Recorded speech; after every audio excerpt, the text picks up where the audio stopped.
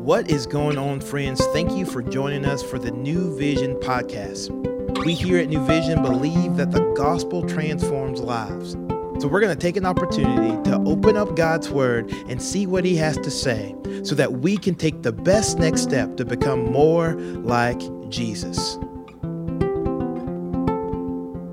Happy Monday, friends. I'm Dixie Lovett, the Director of Women's Ministry, and I can't think of a better way to start your week than beginning it in God's Word. So thank you for joining us on the podcast. As we continue to read in the Gospel of John, we still understand that Jesus makes 7 statements that begin with the words, I am. And each of these statements actually furthers our understanding of Jesus' ministry in the world, but also helps us link Jesus to the Old Testament revelation of God. And in today's reading, we will read the 5th of the 7 statements, which is, I am the resurrection and the life. But before we get started, let's quickly revisit what we read on Friday, because it has been a couple of days. But chapter 11 began with the death of Lazarus. And Lazarus was the brother of Mary and Martha, and these sisters sent word to Jesus that Lazarus, Jesus' friend, was very ill.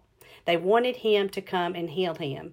But we learn, in fact, too, that Jesus really did love Mary and Martha and Lazarus. However, he delayed on going to visit them, and he continued on with his ministry. At some point, Jesus told the disciples that Lazarus had died and that he must go to him. And this kind of implied that there was an imperative, that a miracle was in the forecast by saying that he was glad that he wasn't there so that the disciples might believe. So they all went to Bethany, and that's where we pick up today. So listen or read along as I read John chapter 11, verses 17 through 27, and I will be reading from the ESV. Now when Jesus came, he found that Lazarus had already been in the tomb 4 days. Bethany was near Jerusalem, about 2 miles off, and many of the Jews had come to Martha and Mary to console them concerning their brother. So when Martha heard that Jesus was coming, she went and met him, but Martha remained seated in the house. Martha said to Jesus, Lord, if you had been here, my brother would not have died. But even now I know that whatever you ask God, God will give you. Jesus said to her, your brother will rise again. Jesus said to him, I know that he will rise again in the resurrection on the last day. And Jesus said to her, I am the resurrection and the life. Whoever believes in me, though he die, yet shall he live. And everyone who lives and believes in me shall never die. Do you believe this? She said to him, Yes, Lord. I believe that you are the Christ, the Son of God, who is coming into the world. Well, there's a couple of things right off the bat that kind of stands out to me. It's not really anything super major, but I do want to make note of it. For the first thing is that when Jesus got there, Lazarus had been dead and was in the tomb for 4 days. So Bethany wasn't far from Jerusalem, but there is a Jewish superstition at that time that a person's soul would stay near the grave or hover over the body for 3 days, hoping to re-enter the body. And it was accepted by the people at that time that after 4 days, there was absolutely no hope of resuscitation. Only a miracle could do that. Jesus very likely waited or delayed for this time to really help the people of that time see the miracle of raising Lazarus from the dead and helping them understand that belief in eternal life was in him. Also, we read that they stated here that Mary remained seated in the house when Martha went out to meet and greet Jesus, which Martha is the one also who was at Jesus' feet listening to all he said back in Luke. But here, really, I believe what's communicated to us is the depth of the grief that Martha had for his brother, that her brother had passed away. But Martha is the one who went out to meet Jesus as he was coming. And she speaks to him immediately that if he had been present while Lazarus was ill, that he would not have died, somewhat conveying her disappointment that Jesus had not been present to heal him. But even in this, she shows great faith in God, that God would give whatever Jesus asked for. And then Jesus tells her, Lazarus will rise again.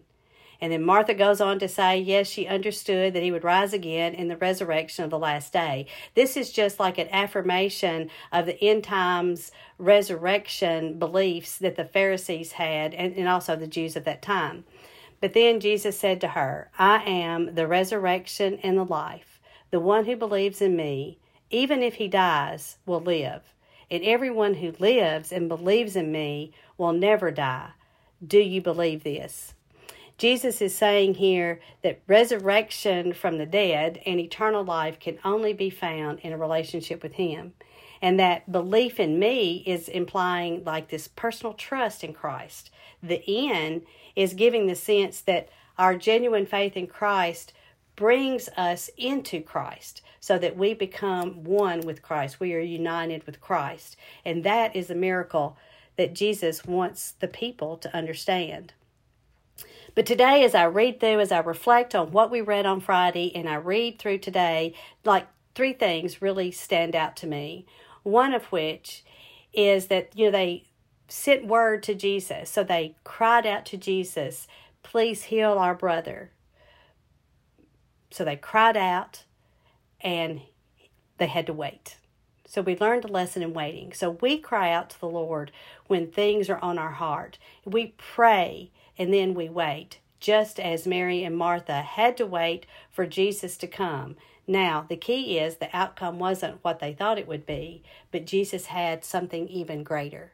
So that is the takeaway for me, is that as I pray, as I cry out to the Lord and I petition the Lord for what I think I need, he knows even better what we need, and he has a bigger plan out there for all of us. But Martha also is kind of like an example of an anxious believer.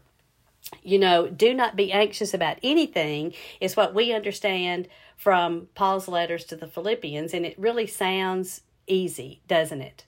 But I really think that we can all relate from various times and situations in our lives that keeping anxiety at bay is quite difficult. But like Martha, we do truly believe, but sometimes not with the confidence that we need to lay aside our cares. And we do not distrust the Lord or question the truth of what he says, but yet we can still wonder, how will this be? Well, these how and why questions belong to the Lord. It is his business to kind of arrange matters in our life so as to fulfill his purposes and his promises. And really for me, that's where the comfort from the Lord and the peace that passes all understanding lies, when we trust completely in the Lord and we are complete in him. But the last and most important takeaway that I have today is in this dialogue between Jesus and Martha. Jesus states the truth. I am the resurrection and the life. Whoever believes in me, though he die, yet shall he live. And everyone who lives and believes me shall never die. Do you believe this? This is the same question he's asking every one of us. Do we believe this? Martha answered the question, yes, Lord. I believe you are the Christ, the Son of God, who is coming in the world. How do we answer that today? Do we say, yes, Lord, I believe you are the Christ? Or do we have questions? Friends, if you have questions today or you need to talk to someone, please reach out to us. You can reach out to us on the website, newvisionlife.com, and we'll be glad to talk to you about your questions, walk with you with whatever you have. But the main thing is, how do you answer that question? Do you believe that Jesus is the Christ? Well, folks, I hope you have a great week. I hope your Monday starts out well, and that your days coming, you will see and understand the joy of the Lord as you trust in him completely. Know that you are known, you are seen, and you are loved. I hope you'll join us again tomorrow. Thank you for joining us today for the New Vision podcast. We hope that you have heard a word from the Lord and that you can better walk today in light of God's word. To find out more information about New Vision, we would love for you to follow us on Instagram at New Vision Life or look us up online at newvisionlife.com. And as always, we look forward to seeing you tomorrow.